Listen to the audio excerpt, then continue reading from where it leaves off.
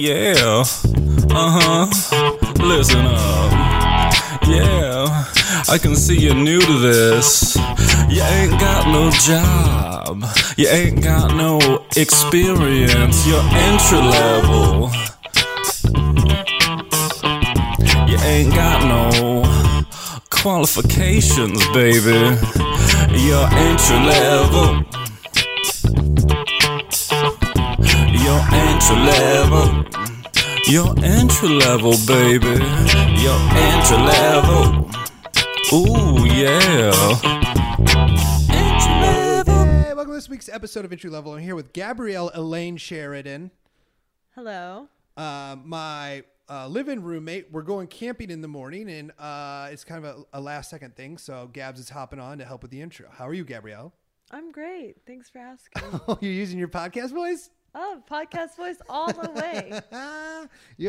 Gabs has different voices. You have your normal voice, which is And my ordering voice. and then you have your podcast voice. May I right. please have? Yeah, when we go to In-N-Out, Gabs is like, can I? And I'm like, this is not how she talks.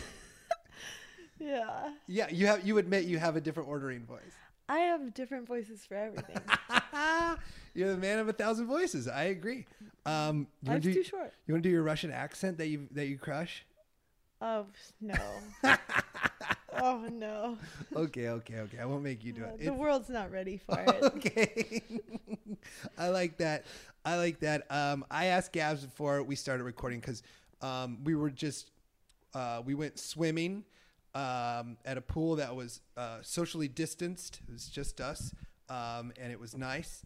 But now we're back. But I asked Gabs in the bike ride back to come up with her 3 favorite cartoons from growing up, because Cornell and I over on the Patreon came up with our favorite cartoons of all time. And then we roasted the Patreon listeners' cartoons last Patreon. So Gabs, what do you got? What is your top 3 favorite cartoons, starting whatever you want, top to bottom or bottom to top? Okay, so I'm just going to go from order as I remember them. Okay. So chronological order Chronological. of when it happened. Chronic. She'd be smoking that dope. I'm just kidding. No. You've never smoked marijuana. Never. Exactly. Never. Back into the podcast voice. Okay, go. What is your? Leave me alone. You're in the intro, man. This is fun. I'm in the intro. I'm doing the voice. It's okay. It's fine. So first was Madeline, because my sister's name was Madeline. What is Madeline? Isn't that like a French one? It's about like a French orphanage. Boring, snooze, thumbs down. And her appendix burst. And well, now this doesn't sound fun, like a fun cartoon at all. Do you realize in Rugrats, Tommy used a screwdriver as a tool, and he'd pull it out of his diaper. That's way more fun than a French orphan having an appendix burst. Your cartoon is sad. Mine is unique and fun. God. And then Cat and Dog. Oh, Cat Dog. It wasn't Cat and Dog. It was Cat Dog. What, really? See, I don't remember anything like you remember, because I didn't watch TV growing up. Oh, someone's better than the rest of us. Cat Dog was great. I feel like it's a second generation. It's post-Rugrats, in the post-Rugrats Doug world. Cat Dog's coming around the same time as Angry Beavers. I do like Cat Dog. Great idea for a cartoon. I don't even read Angry Beavers is something Dagbit and Norbit loved Angry Beavers. Huge fan. Yeah. Okay, you like Cat Dog. You like Little Orphan Madeline. Gross. What's the third one? And then in high school, I liked Squidbillies. Squidbillies is great. Yeah. That's a winner. Didn't you also like Aqua Teen? No. Oh, devastating. No, I never watched it. Okay, can you explain what Squidbillies is about? Because I never really watched No, it. it's just about a bunch of squids that are hillbillies, and they always wear different hats. And the hats, that's basically it. You were talking earlier today. I'm not a TV. Whatever. I wasn't. You were talking earlier today about how you would secretly watch Jerry Springer. Yes. And you had to hide it from your mom, but when you would watch it, you would have a party. Explain this situation. Okay. So it's in the summertime, and Jerry Springer comes on around noon. I think Maury's before or something. And, we weren't allowed to watch Jerry Springer, Yep. obviously, but we would, and we had like a couple chores we had to do throughout the day. But sometimes, like, my mom would come home during the day, or like my stepdad, that surprise visit. to like check on us, and then we would have to like really be like, who has the remote? Like, change it, or we have to manually change it on the TV. Oh my gosh, you guys! And it was very it was terrifying. adrenaline rush either way you look at it. Exactly. Yeah. We see ours was when we would go to the state wrestling tournament. My brothers were wrestling. It was the first time any of us, like me and my friends, would have access to HBO, and Real Sex would be on. Oh, And- I remember that. Yeah. And we would have like, it was like a relay system, like how the fucking Incas would relay stuff. It'd be like someone at the elevator ready to yell at somebody at the door, ready to yell at someone with the remote, like, wow. they're coming, and we would relay it quick. And it was very sleuthy, and it was, man, you're talking about an adrenaline rush. Very exciting. I remember that was kind of, in a gross way, my sex education. Yeah, it's a terrible way to have sex educated. Yeah, to you. because I was like in 8th grade. Gross. Oh, terrible. Yeah. And it's just a like bunch of people jerking off. It's awful. Going into 9th, or depending, it's like they did all sorts of stuff. Is I it- watched more episodes than I guess that's my favorite non-cartoon. Oh, cartoon. is Real Sex on HBO when you're in 8th Sex grade? on HBO. All right. Yeah. I mean, I'm not proud of it. no, of course not. It's your parents' fault for having HBO. You shouldn't have HBO. You should, absolutely not.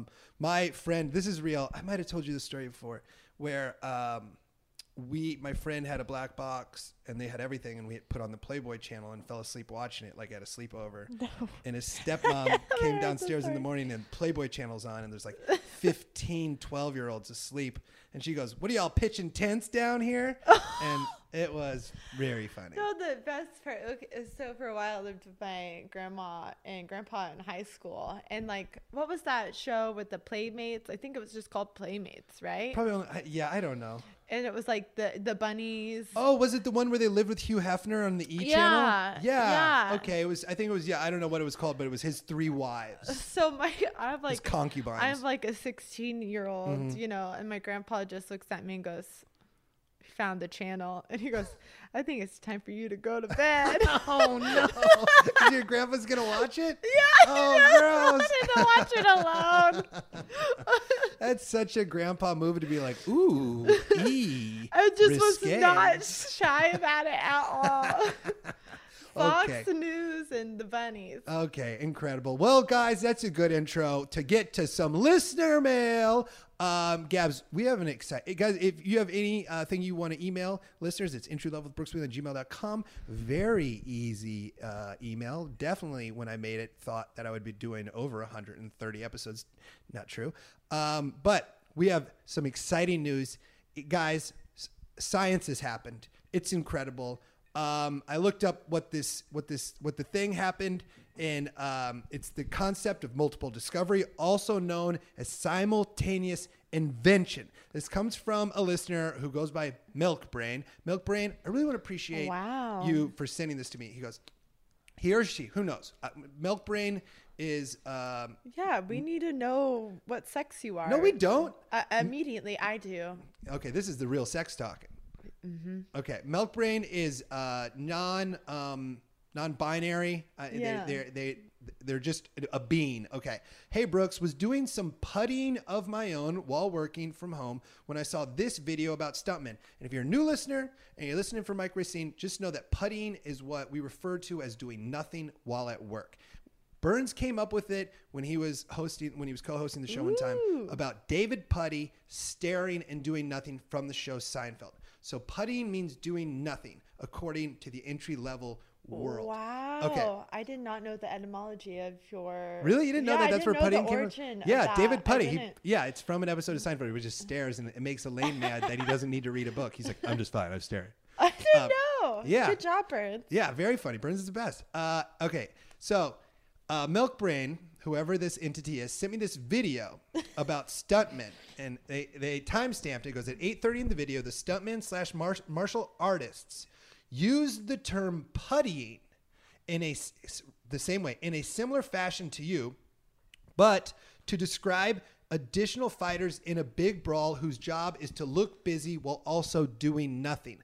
So when you see a bunch of people doing martial arts, there's people in the back that are just scrambling but actually not fighting. That's called puttying. So that is doing nothing. Yeah, no, or aerobics, right? But in this martial arts world of stunt people, it's called puttying.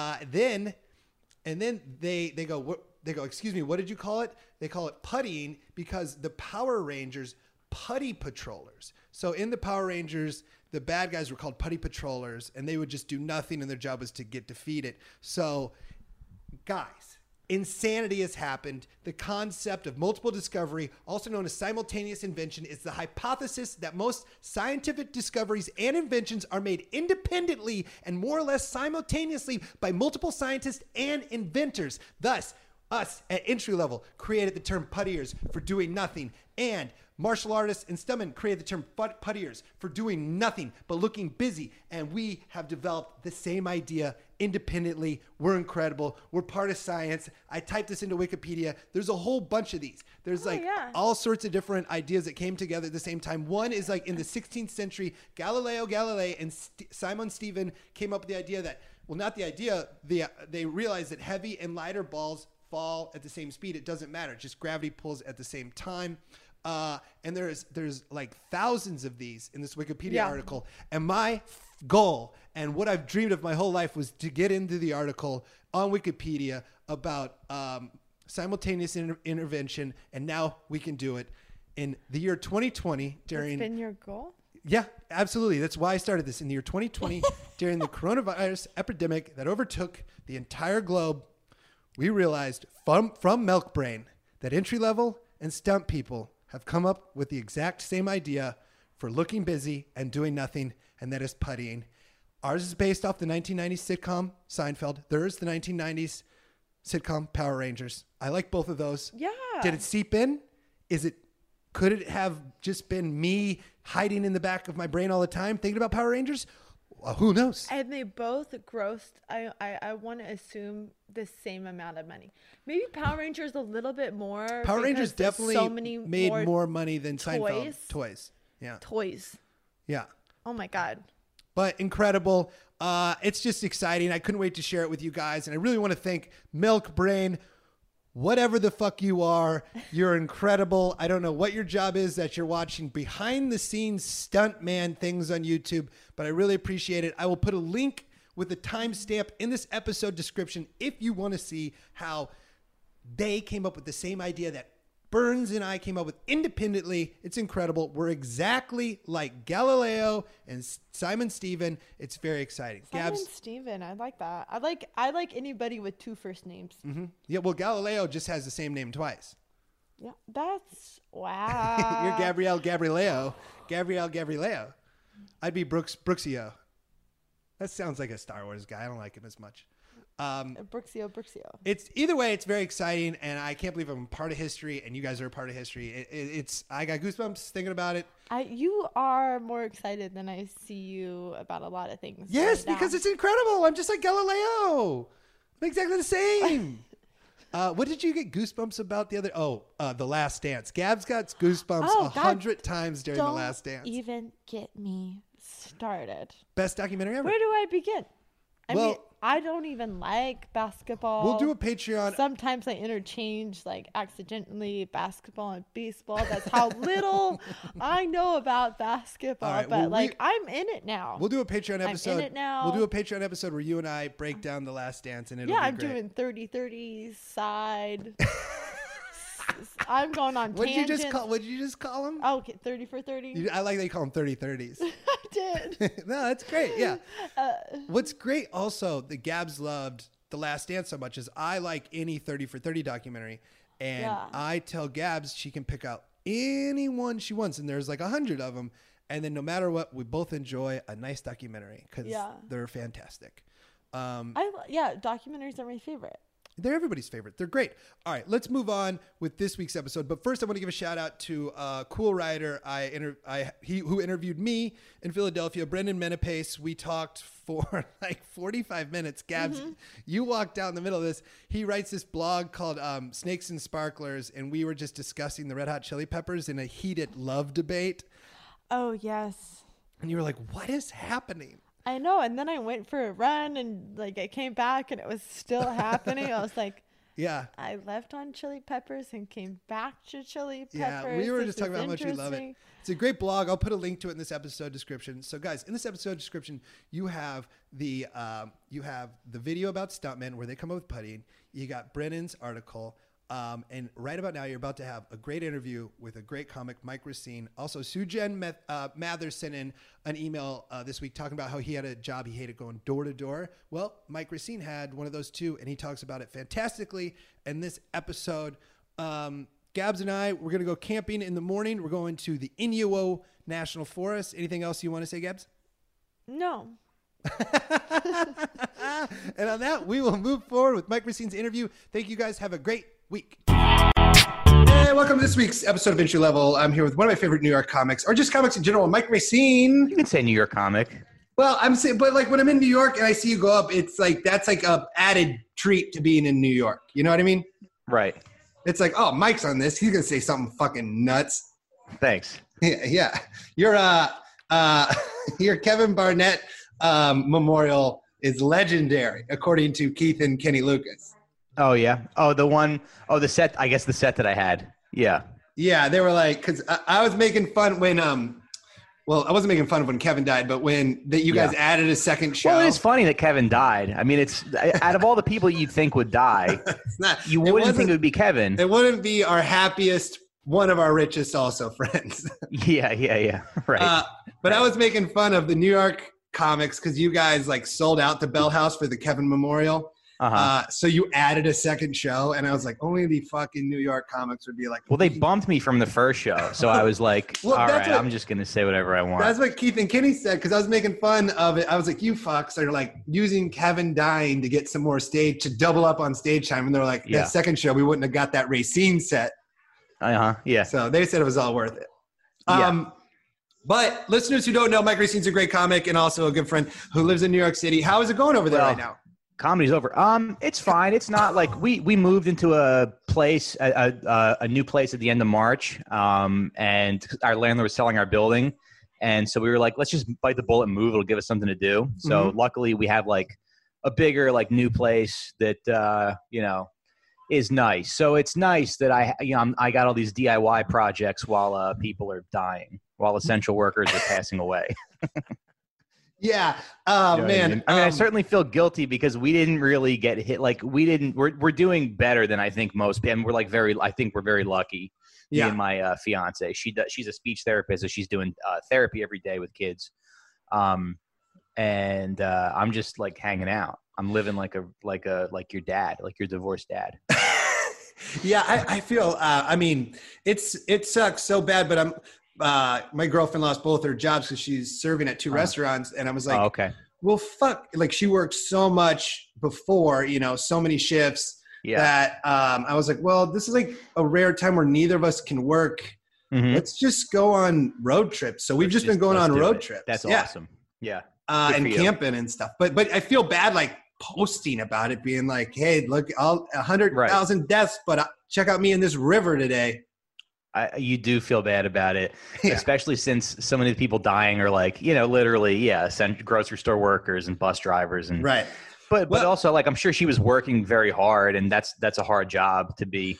Hopefully she had some money socked away, right? No, that's exactly. I mean, that's what it was. It's just like she lived like my job's canceled, stand up. Her job's canceled for now, serving. Yeah. So it's just kind of like. Our lives are on hold right now, but her job is about to make her go back to work, and that's going to be a nightmare. What's she going to do? I don't know. I mean, we're going on a road trip. We'll talk about it this weekend, I'm sure. Like, no, but for work, like, what is she going to do? She's like is a server at like two restaurants. Oh, so they're opening back up? Yeah, and I don't agree. I feel like we're pretty similar. Like, hey, man, let's put off the gas for a second. Well, it's crazy because, like, and I was talking about this on my show this week. I mean, we've just spent our whole lives in this sort of system where it's like you have to get a job and support yourself, and and I think like the fear with people is not that the fear is that we're gonna figure out a new way to do things. Like we're gonna realize that we probably could just all live in the woods and like have different. We could live like a fucking Indian tribe. Right. I've saved up money during this because Native American tribe. Yeah, dude, me too. It's great because I'm not doing anything. Like it's awesome. I got like my taxes back, and normally I'd be like, well, let's go to fucking Jamaica and blow it all. But now I can't, so I'm just like, wow, maybe I'll eventually own a home. Yeah. Are you a guy who does that? Do you spend money because you tweeted about it one time?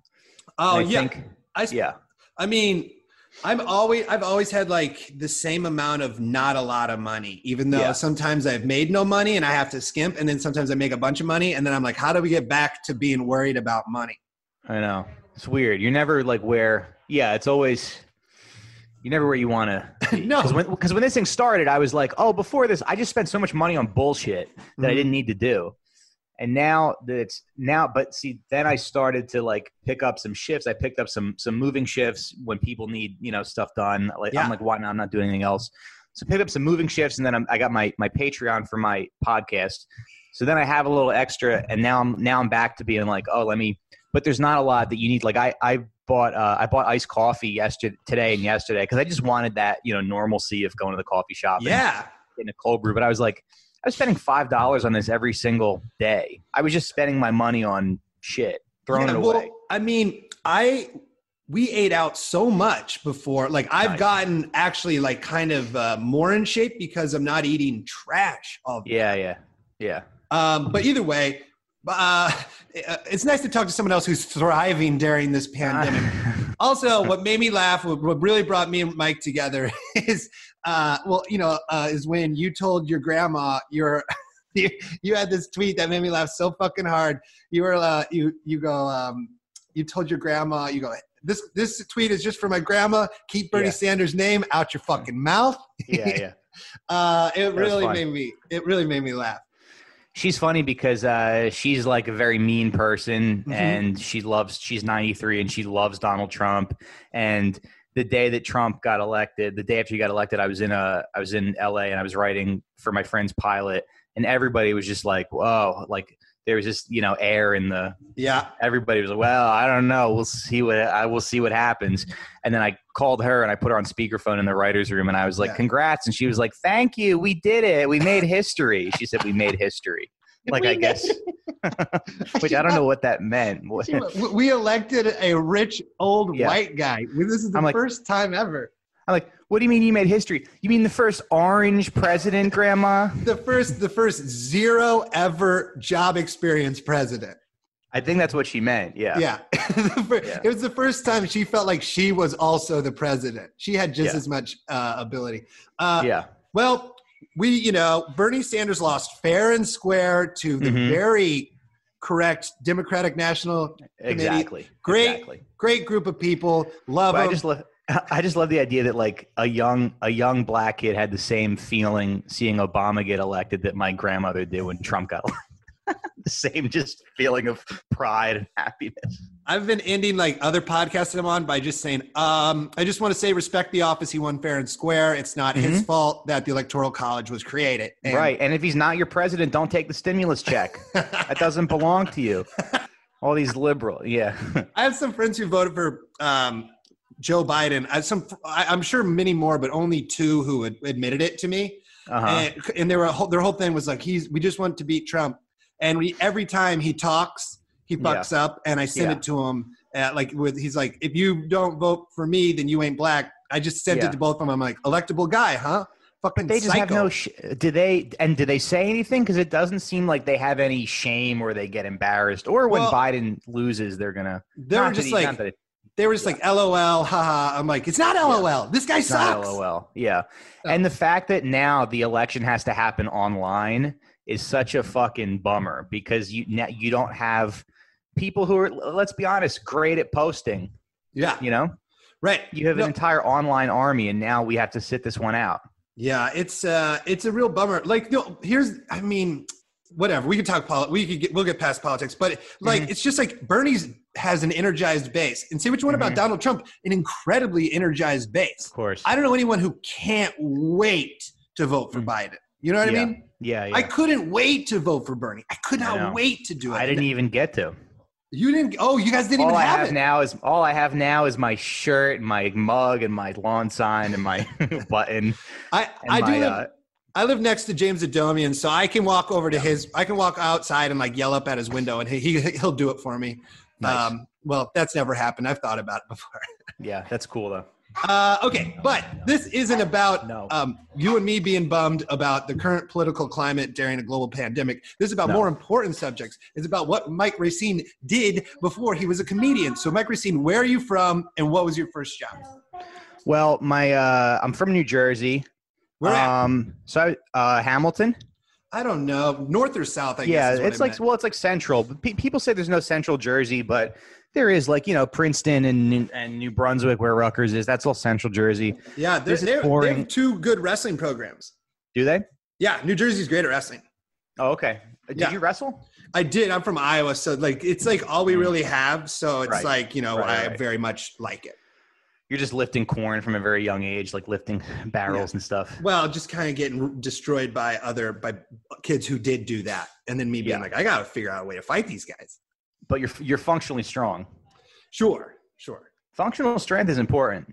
Yeah, I mean, I could. I'm not actually that strong. I just lost a bunch of weight and then was deathly skinny. But okay, unimportant. You're from Central Jersey.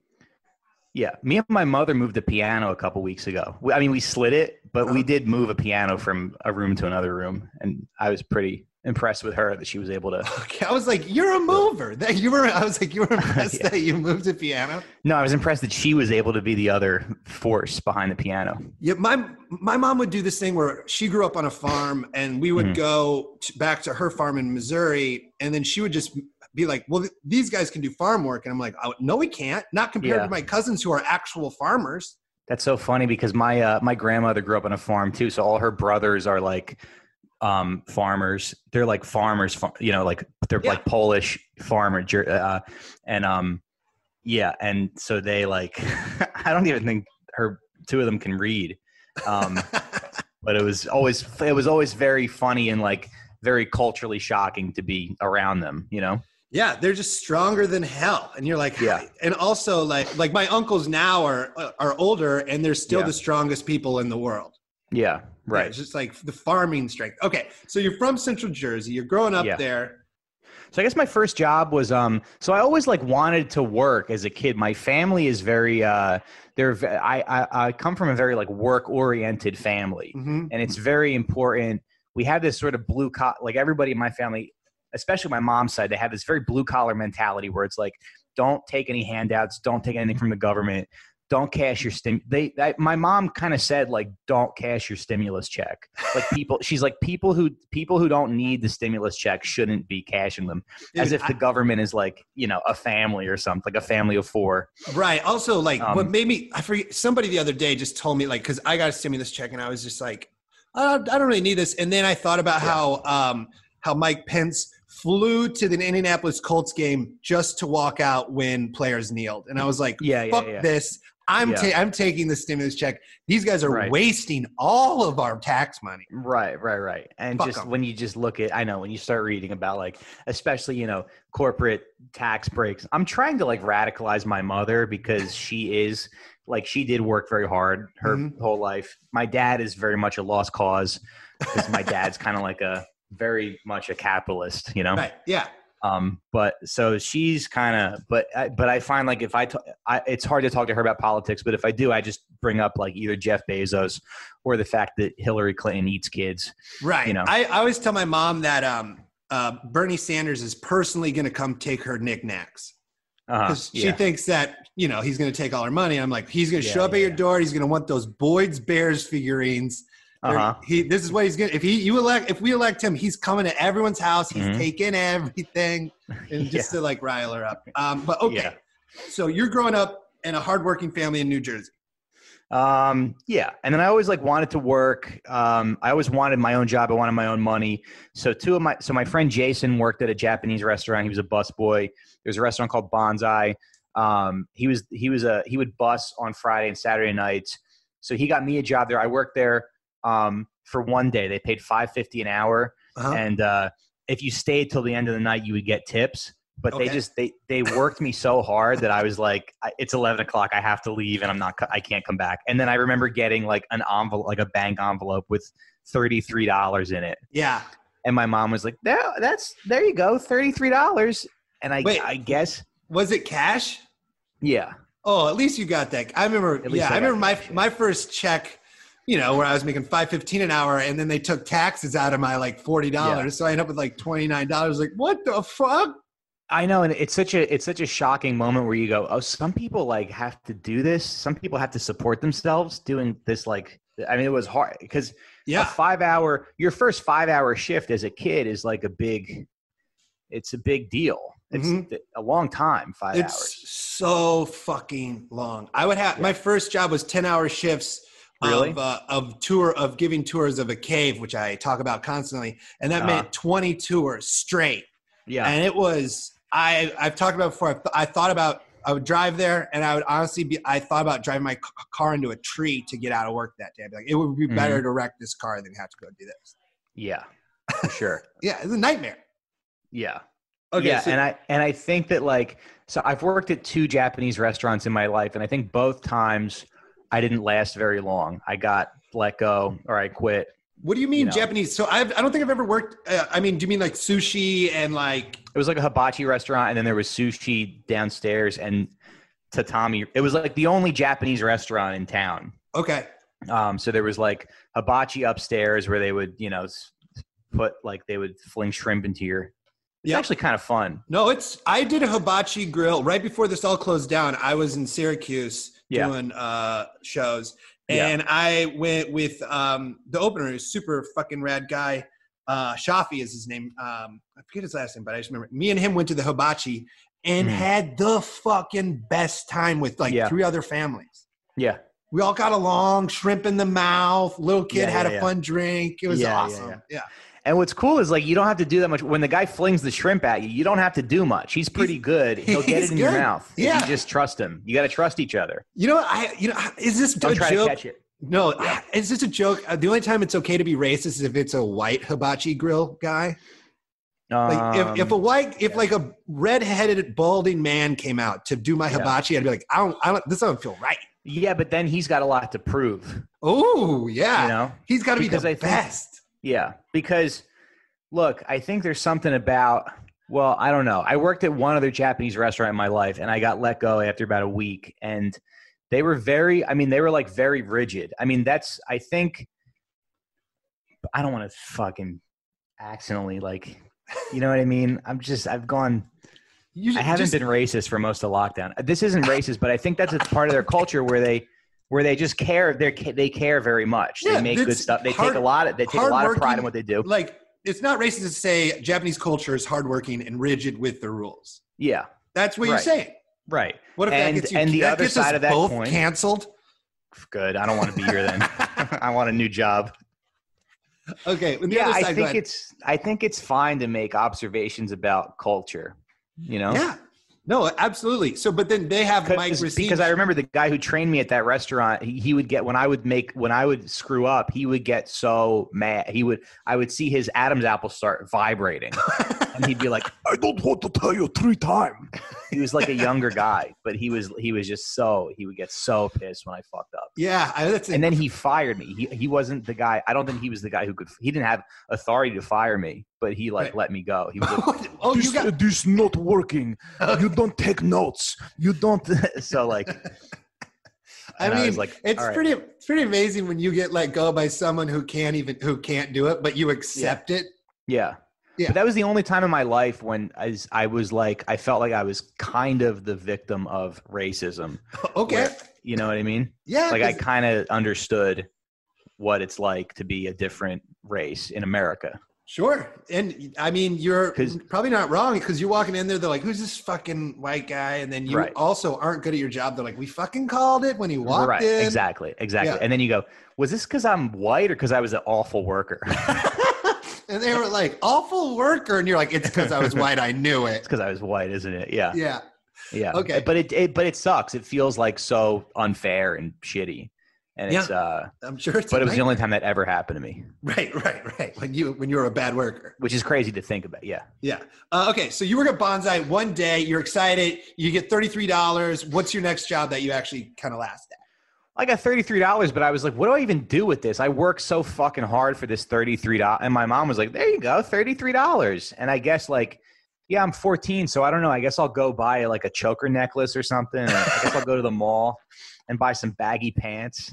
Dude, everybody from New Jersey fucking loves malls. Everybody our age from New Jersey is everything. Is that a Jersey thing? Well, I've interviewed so many. There's a lot of comedians from New Jersey, like a lot is what I'm finding out through this podcast.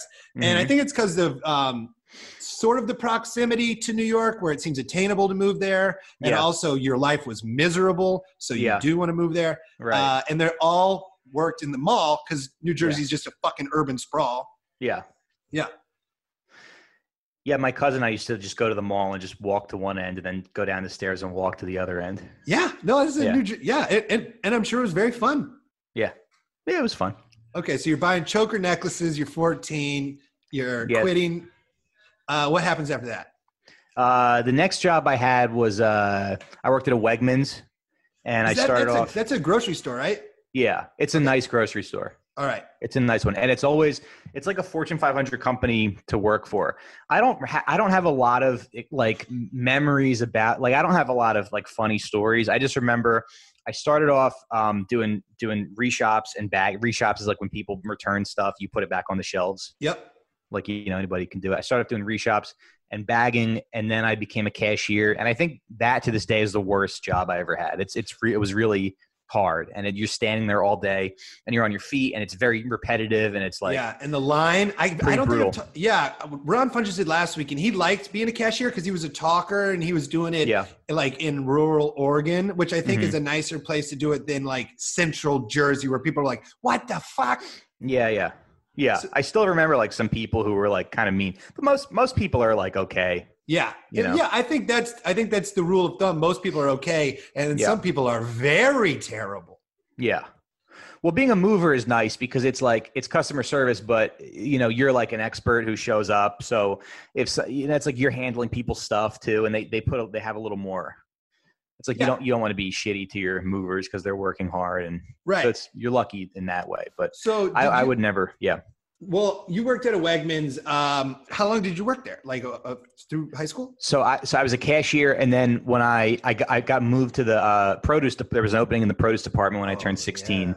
Yeah. So produce was a lot of fun because produce was like blue collar guys that were like career produce guys. My college roommate worked in the produce section of a Fairway restaurant, and he loved it. You just talking shop, what rules, meats are good. You're hanging out. People are excited. That's the funnest part of the grocery store. Yeah. Plus he would sneak, we were so broke in college, and he would steal meat from his and he'd bring it home and he'd cook it in front of, we had 4 guys live in this apartment. He'd cook these amazing steaks and be like, can we have some? He's like, I fucking stole it. You don't get any. And we're like, you stole it though. We don't work at the meat shop. Right.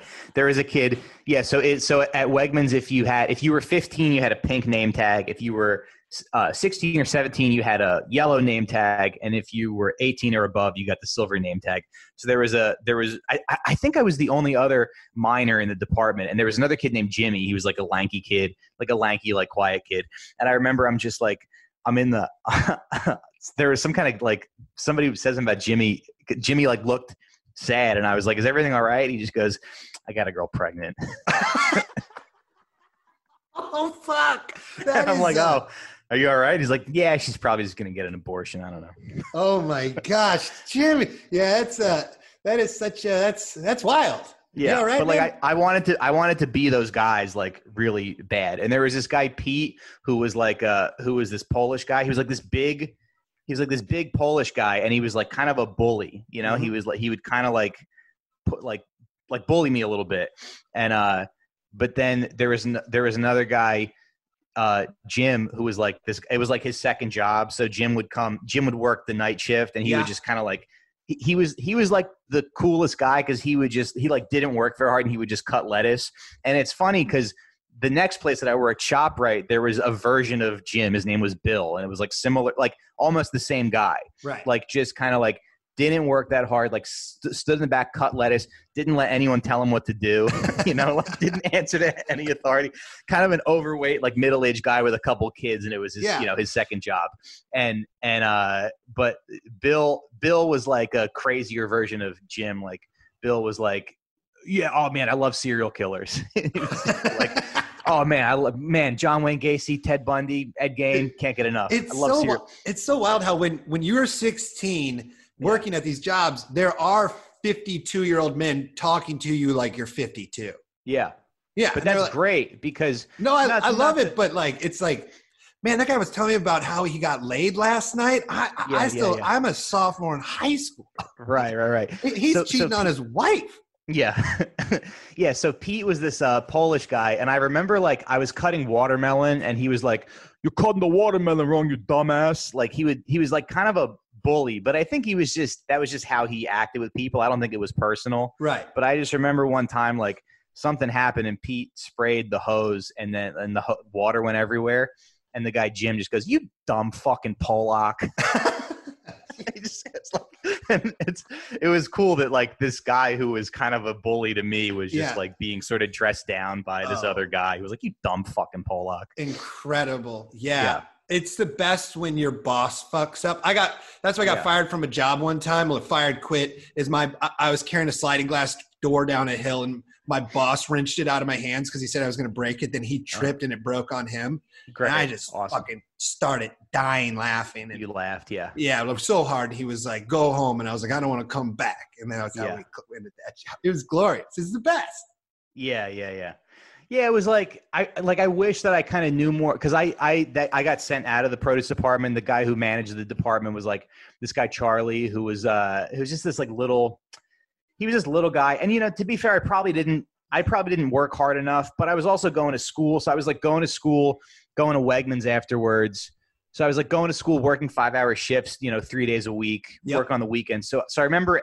I got to a point in 11th grade where I was like, this is like too much. I need to cut back on my hours. Yeah. And it's weird when you do that as a kid, like you go, listen, like I'm going to school, I'm doing extracurricular stuff. I got to cut my hours back. They get like annoyed with you. They're like, Yeah. Like because I was in a play. I was in a school play. And I was like, I can only work a few days a week because I have play practice. And Charlie sent me back to front end to be a cashier. Oh, well, that's a nightmare. And I was like, no, I want to be in produce. I would go back to produce tomorrow, I think. Yeah. Because it was such a great like group of guys that work in the produce department. Yeah. And your people are happy there. They're still shopping. They're not now when you're the cashier, they're at the light at the end of the tunnel. They want to get out of there, but produce, they're excited. You go from being an expert in the produce section to just a way for them to get out. So the mentality must be completely different. I remember it's different. I remember when I worked at Papa John's in high school, they would schedule me Friday and Saturday to close. That's still 2 a.m. I'm 16. I'm like, you guys are blowing up my whole fucking weekend. I don't want to do this. I have 2 days off. Yeah. And they're like, this is the shift we don't want. I'm like, fuck you guys, man. Yeah. So, they do that. They do that when you're in high school because they're like, oh, like you gotta. I think there's like a bitterness, Yeah. It sucked, man. I just want to be in the school play. Like I just want to have a normal high school experience. You don't think that you're a kid. Like you don't realize that you're a kid when you're in high school, right? No. You're a kid, but you kind of feel like an adult. Yeah. And you're making money, and your responsibility, and you're like getting girls pregnant, Yeah, exactly. Yeah. Okay, so you work there. You get moved back up to cashier. It sounds like you finally quit. I get moved to cashier, and I'm like, I can't do this. This sucks. I don't want to be here. But there was a ShopRite that was opening. See, wait, time out. This is how I feel about California to New York. I lived in Chicago. That was a little bit cashier-y. Yeah. Then I move out to California. It's like I'm in the produce department. Then I moved to New York, back in the cashier. I don't like it there. I'm like, Yeah, you didn't like New York at all? I did not like How New long York were you in because New York? only like a year and a half, but it was just, Yeah.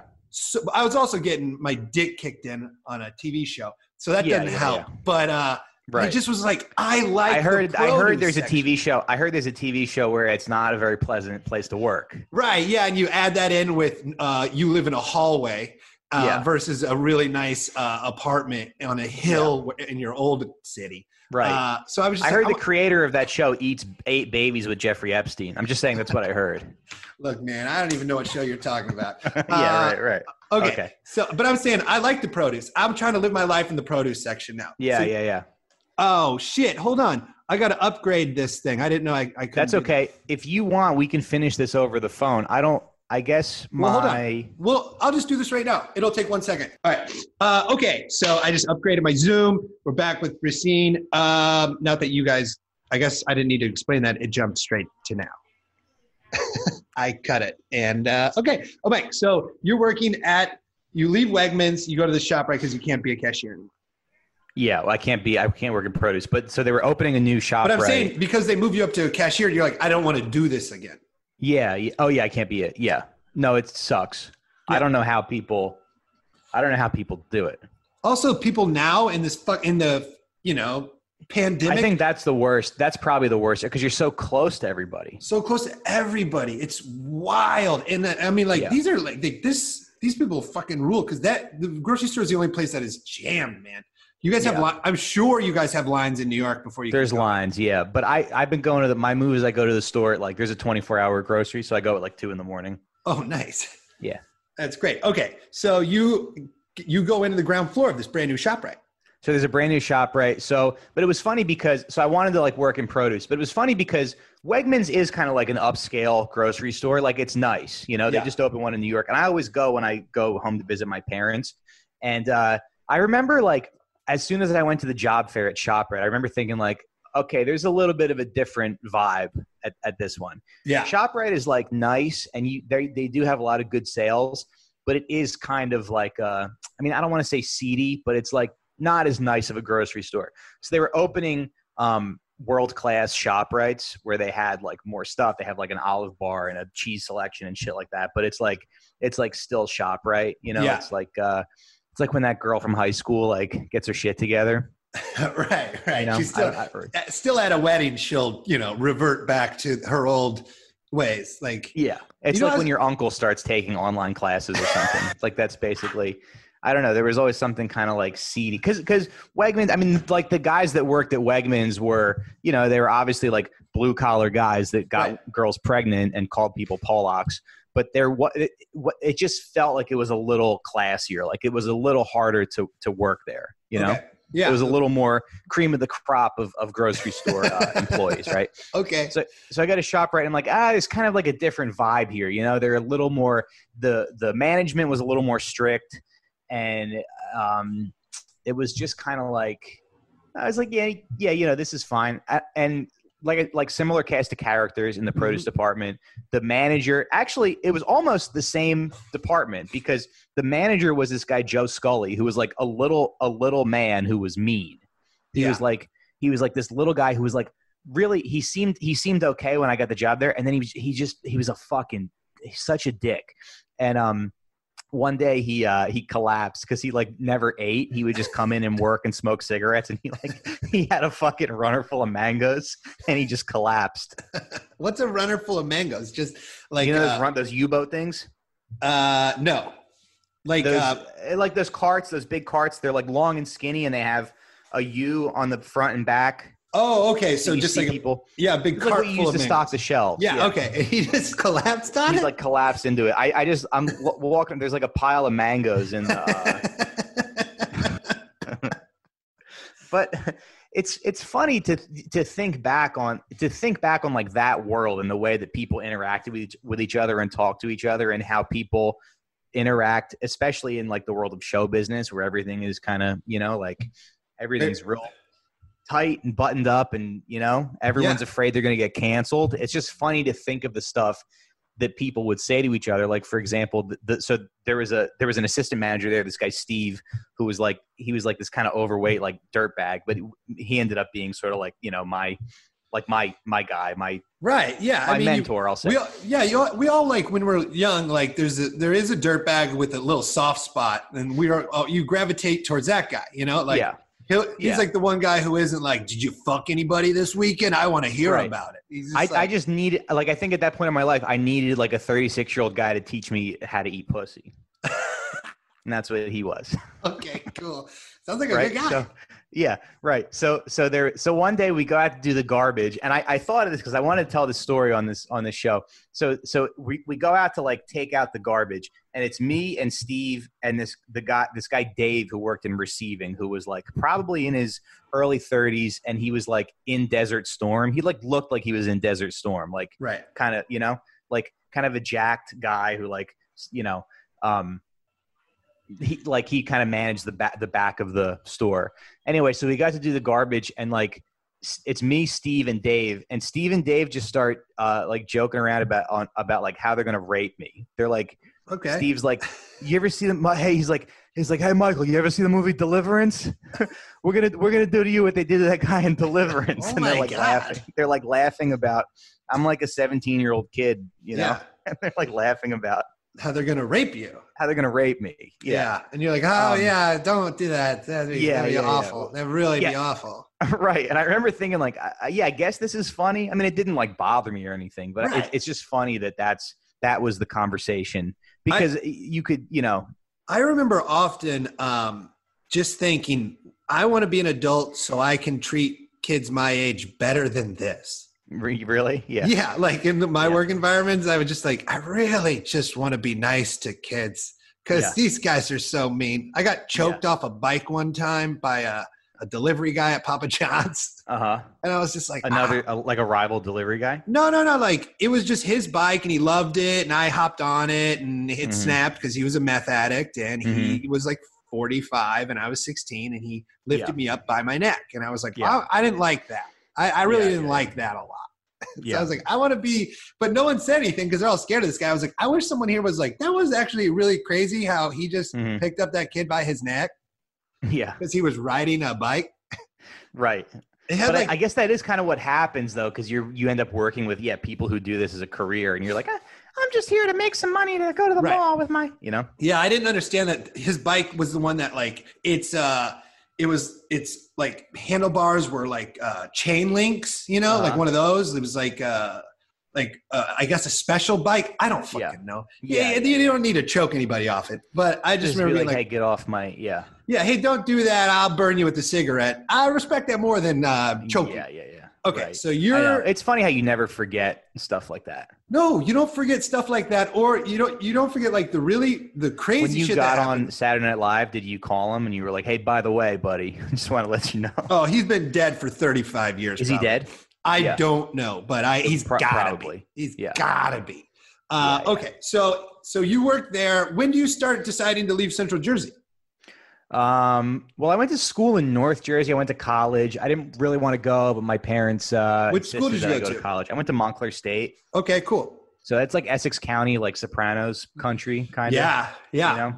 So it's kind of cool. Like when I watch Sopranos, I go, I've been there. I know where that is. It's exciting. You know? It is, man. Well, you know what? We have the opposite in Iowa because we only have one thing, the Field of Dreams, and I had to like build houses next to it, and I fucking hated it because it has this slogan, which it's on every goddamn bumper sticker in Iowa. Because it's from the movie. It says, is this heaven? And Kevin Costner goes, no, it's Iowa. And it gives everybody in Iowa, makes them think that Iowa's good. I'm like, it's not good.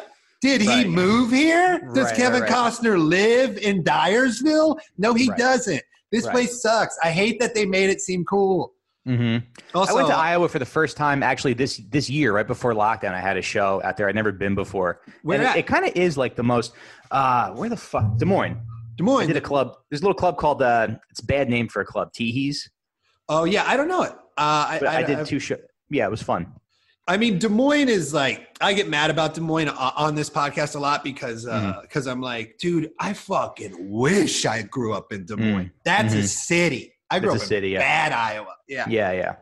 Well, but Iowa's funny because because Iowa has a connotation of like we all like it here. Like Ohio, everybody who lives in Ohio hates it, and they're full of like Midwestern rage. Right. But I think Iowa sort of conveys like we like it. I mean, I don't know that much about it, but that's just kind of the impression that I got. I don't know. The people I got along with really didn't like it. We all agreed that we need to scoot. But I also have family who lives there and fucking loves it. And they have big ass houses and they have great jobs. And I totally understand why they would enjoy that and see my life in my apartment in Los Angeles and be like, well, I would hate that. So it makes sense either way. I was eating at so there was I was staying with friends and there was a grocery store nearby that also they serve food. So I would go there to eat every day. Yeah, you're talking about a Hy-Vee. You're talking about a Hy-Vee. Maybe. No, you are. Sounds delicious. Yeah, it's great. Okay, but the food's very good. No, it's awesome. Tortilla soup. They had a tortilla soup. Hell yeah. Anyway, so there's this table of people probably in their 60s, and they all sit down, and they have glasses of wine. So it must have been like their night out or something. Yep. Anyway, I hear the one guy go, "I'd like to propose a toast," and this was March, so it was before Bernie dropped out or anything. He goes, right. "I want to propose a toast to Ann because she called who the Democratic nominee was going to be months ago." Yeah, nice job, good job, Ann. You really picked him. The guy who was polling pretty much ahead the entire time. Right. Yeah. Wow, you're like a clairvoyant or something. Yeah. So that's it. Well, also Iowa is really it gets heavily fucked up every 4 years because that's where the first caucus and primary is. Yeah. And so every 4 years it's just destroyed with politicians, and then they then they quickly leave and forget and hate everyone who they said they loved. Sure. Okay. So nice little Iowa tangent. I enjoy visiting now that I've had enough space from it. But yeah, of course. Okay. So you're in North Jersey. You're going to college. What are you doing for money? Are you starting to dabble? When do you start thinking about stand-up? Yeah, that's when I always wanted to do stand-up. I mean, I did my first open mic at 15 at a Panera Bread. What? Yeah, there was a Panera Bread in Princeton, actually in the same shopping center that the Wegmans was in. Whoa. Me and my friends went. I mean, it's kind of a generic, my first time on stage story. It's sure, but it's not generic because it was in a Panera Bread. Yeah, and there were people doing slam poetry at this open mic night, and there were kids eating dinner. And I remember this girl goes up and starts reading a poem about how she blew a guy or something. There's families eating dinner. Yeah. Oh man. There was a guy who got banned from Penguins, which is the club I started out in Cedar Rapids, and he started the Blacklisted open mic night across the street in a Quiznos. Misfit. Oh, really? Yeah. So I was in a Quiznos the same night, same time as the Penguins open mic. I was like, wow. Some Quiznos employee has to be there and open the store and just listen to abortion jokes for literally 3 hours of just banned. Awesome. Yeah, it was great. It was great. Yeah, we don't really play by the rules here. Yeah, the Blacklisted night, but I will have the Baja Chipotle 6-inch, please. Okay, not tip and yeah. So you knew that you liked comedy super young. That's crazy. Yeah, I mean, 15 years old is wild. Well, yeah, I just wanted to do it. I guess when I was 11, I don't know, I was kind of a serious kid, and then I saw a Mel Brooks movie at 11. I was like, I fell in love with comedy. Sure. And, so you're a regular Pete Davidson. Yeah, I guess I just didn't have the fortune of my father being killed in 9/11 and being handed a career. Oh my God! But the breaks. That's what happened. He's a sweet boy. No, he is. No, he's a real funny comic too. Yeah, no, he's great. We're friends. Yeah, we're. I know you're friends, but my listeners don't know that. But I'm saying, wouldn't you trade your father's life for his career? No, you wouldn't. No. Okay, we're gonna move on. That would be so cool if my dad was killed in 9/11. Oh, gee. It's just my dad wouldn't have the stones to be a fireman. That's a good. I mean, that's an appropriate take. Okay, so. You moved there. You go to college. What are you going to college for? Acting. Really? So I was there for 2 years. Anyway, long story short, I really didn't like college. I was taking acting classes. Didn't like it. Really didn't like theater people. To this day, still don't really get along with theater people too well. But that was my sort of foray into the world of sales. So I'm glad we got to talk about this because I started. So I left. I forget why I left ShopRite. I just quit one day. I got sick of it, and I was like, I don't really want to. And I think maybe my grades were suffering because I was like, working a too lot. much. Yeah. Yeah. So I think my parents might have made me quit. I honestly forget why I quit. But anyway, so then a couple months later, I was like, I need a job. And there was a company called Home Fix that was a window and siding company. And I became a canvasser for Home Fix. So I went door to door, and basically I would go door to door, and I was like, I'd be like, hey, I noticed you got the original windows on your house. We're just, giving everybody estimates on the block. I was wondering if I could sign you up. We'll come by tomorrow, give you an estimate on your windows. The estimate's good for a whole year. And then what I would do is I would set those people to be in a 2 to 3 hour sales pitch. Yeah. I mean, this is sales guys. Yeah. Who would lie to them. But I remember like feeling really good about myself that I could do that I could like go door to door and make a living, because I worked on straight commission. So I would get $135 for every appointment that I set up. Okay. So some days, you go out for 2 hours, you set up 3 appointments, and they all go out. If the salesman just has to make a pitch for you to get paid. Uh-huh. So if you make a pitch that this guy makes, he doesn't even have to sell, you get $135. Right. So I'm making like $400 a day sometimes. Yeah. As a 19-year-old kid, which is incredible. Yeah, some days you make nothing, so it's like weird to think. You're like, oh, that day I made $600. Oh, that day I made nothing. That day I made $135. Right. So I'm just driving all over New Jersey. Sometimes it's dark out. I'm knocking on doors and getting people. And it was definitely. I'm like glad I did that, because have you ever worked any kind of like sales job? No, I've never ever worked in the service industry or with sales. I've just like Papa John's. I just made the pizzas. I mean, I gave tours, but like that's not. Yeah. I've never had to sell anybody on anything, and I think that's good, because I'm way too much of a puss, and I would just be like, look, I hate to bug, but do you make? And they'd be like, oh, I can walk right over this guy. Yeah. Well, I'm also a pussy, but I don't know. I just kind of I just let that go, because I was like, I have to make this work. Right. And then my parents were encouraging, because they just saw me making money, and they're like, they didn't realize that I was working for, I don't want to say a shady company, because they were, pretty good to me. But the world of sales is very interesting. Like one of the canvassing managers was this guy, Nick, who was like a 21-year-old kid. That's really, I mean, I was like 18 at the time. Mm-hmm. But 21 is like really young to be driving a BMW and like going into people's houses and selling them thousands of dollars worth of windows and siding. Yeah, that's wild. I mean, you see that, you're like, holy shit. Yeah, I was like, you're so cool. Exactly. They would all the guys would like cheat on their girlfriends like constantly, and brag about it. And it's like, you get put in like, when you're working in these jobs as a little kid, you get put around some real scumbags that you're like, I don't feel great about this, but I'll listen to your story. Or you're like, I feel great about this. You are so cool. Are those Oakley sunglasses? Oh, no. You're awesome. Dude, and you just don't have a sense of right and wrong, really. No, you're like, this is just how the world works. Yeah, exactly. Insane. Yeah. So you're door to door. And this is Sopranos country. Do you ever get chased off? Anybody like, get the fuck out of here? I got, or any of that? Yeah, once in a while, somebody would be like, hey, do you have a permit? And they would, you just kind of like mouth off and keep walking. Once in a while, they call the cops, and then like, the cops show up, and they're like, you guys got to go. You don't have a permit. We never had permits, because we just, it was like whatever. Yeah, and you're white, so you're all good. You're good to go. When the cops come up, they'll just ask you to leave. They'll be politely, could you leave, sir?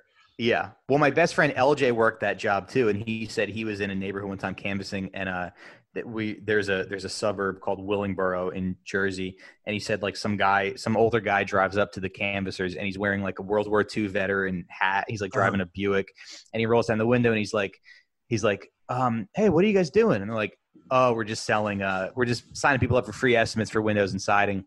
And he said he thought the guy was going to be like, do you have a permit, whatever? And he goes, and he said the guy just goes, oh, okay, because you know what this is, don't you? This is a colored neighborhood. Oh my God. He's like, you got to be careful, especially when you got a pretty girl like that. Oh gosh, no. Like, yeah. So I don't know what compelled me to tell that story. Well, I mean, it compelled you to tell it because it's just, a racist old guy that's on the lookout for other white people. What a nice, cool guy. But what's fun, Willingboro is like a pretty affluent middle class suburb. Right. That just happens to be predominantly African American. Right. Okay. So you leave school. When do you get? How do you get to New? No. I mean, this is All right, about all right. it's about All a right. shitty old white guy. Yeah. So when do you leave New York when do you leave Jersey and go into New York and start hitting? So I dropped out of college, like it, and I moved to New York in November 2007. Okay. And found a room in Bushwick. The second day, I just went out looking for work. I had a resume, and I got hired at Caroline's actually as a doorman. Oh, really? I guess I liked Caroline's when before I realized I didn't have to do it. yeah. So my fiance worked there for 10 years. That's where we met. Yeah, I was just like, well, I like Caroline's when I would come visit, because I didn't know about the whole amazing other shows, Yeah. And then when Right. did, then I do Littlefields, and I'm like, whoa, I like this room. This is a great room. Yeah. It's a very weird place to work. It's very kind of like, it's a little, if you work there, it's a little, I mean, I don't know. It just seems like it's not a great place to work. People who work there don't seem to like it or last very long. No, it's also, I mean, it's not the club's fault. It's also my fault. The reason I don't love Caroline's is I'm not selling tickets to people who want to go to Times Square. You know what I mean? Yeah. Right.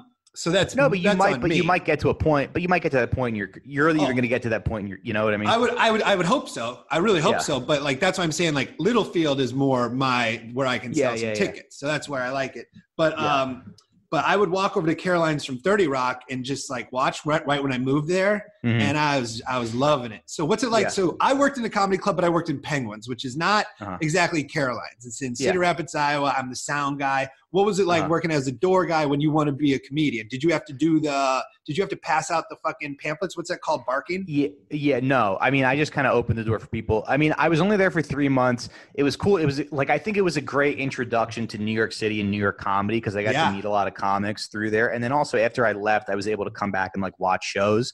So if like David Tell was, headlining, I could sit in on his.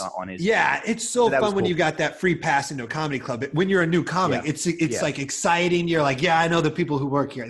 That's really cool feeling. Yeah. But 3 months in, I was like, I gotta get out of here. But I was 20 when I got that job. So, and apparently Idris Elba worked as the doorman there too. Oh, really? Yeah, Idris Elba and an actor from Sopranos. This guy. Robert Funaro worked at the. It makes sense. It's like I know Steve Byrne worked there because he just like started at like Central Park and just walked his way down, applying everywhere, and then he got a job there. It's a good night job if you're an actor because you get to, Yeah, and also like they have great comedians. It's not like you're working at a shitty club. Whoever's headline's pretty fucking good. Yeah. Okay, so you work there and you're open mic and you're starting to meet like all of our mutual friends who are the fucking best, Kevin Barnett, shit like that. And then like, what happens from there? Like where do you work after that? After that, it was restaurants for a little bit. So after that, I kind of went into a period of, so I think my first year in New York was kind of tough because I was just like a 21-year-old kid, just, like renting a room and trying to make comedy work. Right. Like, I think I don't know. I might've moved to New York like too young. I don't know. I moved there when I wanted to be there. I moved there when I was 27 with a nice job, and it was still overwhelming. Overwhelming, right? Yeah. Yeah, I was like, dude, I'm not ready. This city's beat the shit out of me. It does beat the shit out of you, but then once you get like once you're there for a little bit, you're kind of like the dog from Oliver and Company, Yeah, no, that's exactly it. Like I was just like, I was just like, I hate it here. And you like legitimate New York comics are like, yeah, you're soft. I'm like, you goddamn right I'm soft. You guys are hard. I don't want to get hard like you. Right. I don't want to be because it's funny, like doing a comedy festival and it's comics from other cities like, oh, it's the New York. I remember Carl Hess being like, oh, the New York guys, you know, like, and I remember like, what the fuck are you talking about? Yeah. Well, I remember what are you trying to say, Carl? I did the fucking Carl. I'm mad at Carl. You run into him. Well, I literally I told Carl today I'm taking a Carl break, taking a week off Carl. He's my best friend. He went camping at the spot that I showed him without me. I'm mad, but it's very petty. But here's a real thing that happened. Was he taking a woman there or something? No, he went with our other friend. I was very steamed with him. Okay, so we went when I did the South Beach Comedy Festival. It was like me, Sean Donnelly, Che. Chris DiStefano and me and Sarah Tiana. And it was outside South Beach. None of us had gotten any credits yet. And DeStefano murders, Che murders, fucking Donnelly murders. And then I go up with my stories about growing up. I fucking eat it so bad. And then I got off and like, I think it was Sean O'Connor was like, that's what New York comedy is. Those guys are killers. Yeah. Well, the nice thing is that stand-up is over now. So all the thing that we've worked on forever is done, and we have to figure out something else. And I think for me, it's going to be like building closets and junk removal. There's a lot of money in picking up garbage. Yeah, there is. There's a lot of it. I mean, New York comics are just better at stand-up. But I think LA, I like a mix of everything. But I moved to New York thinking I was good at stand-up. Then I went to the Stand and I was like almost booed off. I was like, whoa, that was mean. Yeah. And then, it's funny being in LA too. Like, you do a lot of shows in LA and you watch a few and there obviously there's a lot of great comics that live in LA, but sometimes you see some LA people, you go, is all just high kicks and like energy? Yeah, sometimes I'm like, is this performance art or stand-up? What are we doing here? But either way, by the time I left New York, I felt much better about it just makes you tighter. You become a tighter comedian in New York City because people are less inclined to watch you try things. So like, it better be, I fucking paid money versus here they're all free shows. Better work, and they're just hoping that goddamn, I don't know, Dane Cook is on the lineup. Yeah. Okay, so now you're I don't miss it. That's why I'm thriving actually, because I haven't done stand up in 2 months. That's why I'm enjoying myself. I'm mostly just annoyed. I was going to shoot a special April 2nd, and I would have totally retired if I had gotten that thing on tape. I would have been like, well, I did it. I'm done. I don't have to write anything new. Yep. And now I'm like, I got to do that so that I can at least retire off that. Okay. So now you're fucking around. You're working restaurants. This was like the period of my life where I got fired from like a string of jobs. I don't know what happened, but I like worked at Caroline's, left Caroline's, worked at Ruby Tuesday in Times Square, got fired for eating like mini burgers that somebody sent back to the kitchen. And the way I ate it too was very like that. I should have been fired because I got soda from the soda fountain, like sat down at a booth and ate these burgers very defiantly. And I remember my manager there. He was this guy. His name was Lawyer, and he was like he was. Hey, time out. Your manager at Ruby Tuesday's name was Lawyer.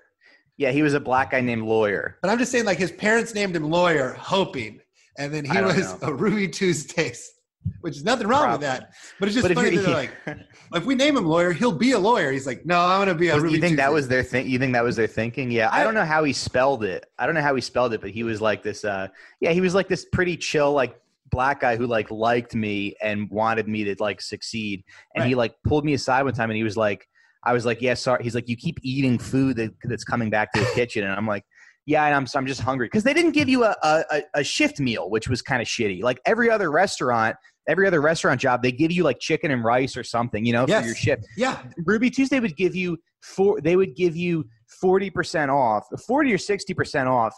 Anyway, a burger at that time, this was 2007. A burger still ended up being like $8, $8 or $9, which was more expensive than what you would pay for like halal or something, right? Right. So I just remember thinking like, this is bullshit. You should be feeding me. And then so Lawyer was like, listen, Mike, if you're hungry, like just let me know. I'll buy you a meal or something. He's like, you don't have to eat food that's coming back to the kitchen. He's like, you don't have to eat food that's coming back to the kitchen. This is, when I'm very young. He's like, I'll buy you a meal. And I'm like, all right, cool. And then like the next day I'm just eating a mini burger. And then he was like so disappointed when I owe this man an apology because he was so disappointed when he like had to let me go. He's like, Mike, I think it's just time. Like we got to part ways. And I was like, yeah, you're right. I remember stealing. I would steal liquor from there. Yep. I was just kind of the worst employee, but I don't know. I didn't, but also fuck that. Fuck corporate chain food. Oh, 100%. Garbage. Absolutely. I would love to see that place because I went back to eat there recently. Their food is it's trash. I wouldn't feed it to my dog.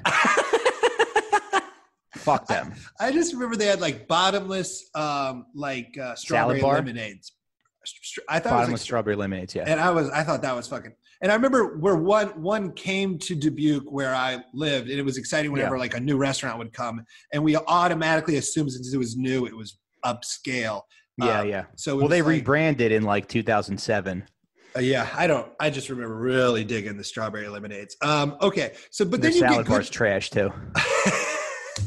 the takedown, a corporate takedown. All right, but now we need to start wrapping up. So but you do the rare thing where you move to New York young and actually do get really good at comedy, and then have success, go on Conan, do the half hour and all that. How does that end up happening?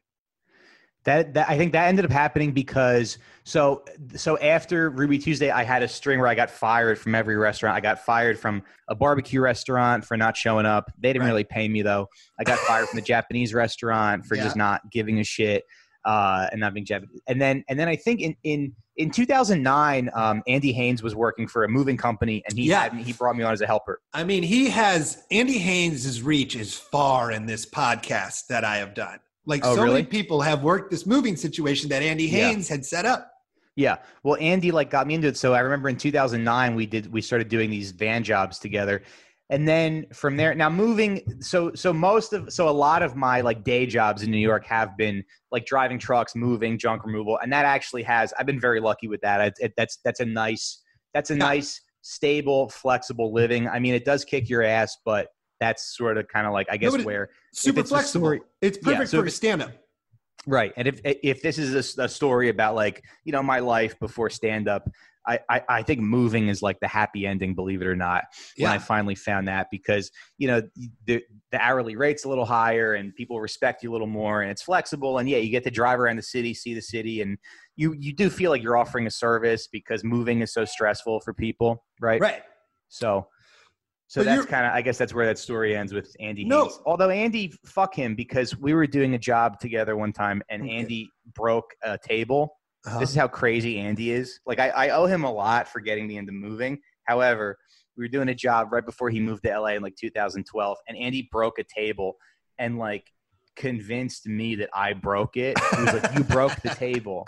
And I was like, "I don't think I did. I don't remember breaking it." He's like, "No, you broke it. You broke the table because you weren't paying attention." And then Andy admitted years later that he broke the table, and he just convinced me that I did. So Andy is, a good friend, a close friend, but he's a friend that you really got to keep at arm's length. He got me into camping, and I haven't camped with him in like 8 years, but he's the best. He was telling me, maybe it was, I forget who he's with. He's the best, but he's a psycho, and he'll sell you out. Ruby Tuesday sucks. Andy Haynes will sell you out. Do not trust Andy Haynes. Yeah, exactly. He was saying he was doing a moving. I don't know who it was with, but he was driving the moving truck recently, and somebody was with him. They were all excited. They're like, "Oh, I just got the half hour on Comedy Central," and Andy was driving the truck, and he goes, "Yeah, I did one of those." Yeah. That's great. Yeah, it was such a funny bit. That happened. Actually, that happens all the time, because I was working for that company. That I got fired recently. I had a falling out with the owner, but you tell me you finally had a problem. Someone had a problem with you and your attitude after years. Yeah, somebody had a problem with my attitude. Anyway, it's whatever. I don't want to talk about it, but okay. Because a lot of guys like work at that company. Like a lot of my friends still work at that company. Right. No, it's totally cool. We don't need to talk about it. They were good to me for a while. Yeah. So, but fuck, no, just kidding. But yeah, we had like a big, I got like in a big text fight with the guy who owns the company, and then I posted the screenshots on Twitter. Oh my God. And then he like saw them and called me and like threatened to beat me up. So it was like a whole thing. I got fired from tweets too before. But Alex, if you're listening, like no hard feelings. Like we all go through our shit sometimes, Yeah. Anyway. Yeah. Same for me. To my old boss, Holly, I was a terrible employee. You deserve to fire me. I'm sorry that I lashed out at you on television many times. Right. Like Alex, you owe me an apology because you were way out of line, but I'm not mad at you or anything. I know it's stressful, but you should apologize to me. Okay. I'm apologizing formally to Holly, who who fired me and absolutely had every right to do so. Yeah. No, Alex can eat my ass until he says sorry to me personally. He better send a fruit basket. You hear me? You better send a fucking fruit basket with bananas in it to my house. There we go. I'm the opposite. My fault. I want chocolate covered strawberries with a handwritten note that says you're sorry. Okay. You fucking piece of shit. All right. Well, all right. Let's move Anyway, to the positive, no hard positive feelings. part of you Go ahead. doing stand-up so successfully. When was so you've done a couple Conans, you've done the half hour. When did you find out? How did you get those? That's where. Yeah, but I've never been really successful at stand up because I did Yes. what? But like you did what your initial goal when you started Who cares? comedy when you were 15 was My to back do a, hurts. you were supposed to do a Comedy Central Presents. That was your Yeah. goal. You did Yeah. it. You've Yeah. done one. That had to have Yeah. felt nice. How did Yeah. that happen? Yeah, it felt nice. Well, so I guess I did. So I did Conan in 2014. I was working for a junk removal company at the 1-800-GOT-JUNK. Yep. I was working there. Connor That was O'Malley. actually a lot of Connor fun. O'Malley worked there for a long time. He did, right? Yeah. Yeah, he told me that recently, and he sent me an email that I have to respond to. Thanks for reminding me. Yeah. But I remember I did Conan, and the CEO Brian Scudamore called me personally to congratulate me for doing Conan. yeah. So he was like, "Congrats on Conan." I was like, "Yeah, cool. I'll be back at work." I had to go back to work a Exactly. couple weeks later, but it was cool going back to work after having done. Yeah, it's so fun. It's cool. It's like what the goal was. Yeah. Yeah. And then, the goal changes to I want to make a living doing this as opposed to, my mom can post this on Facebook unless Right. Yeah. And then the goal gets more and more abstract, so you don't really know.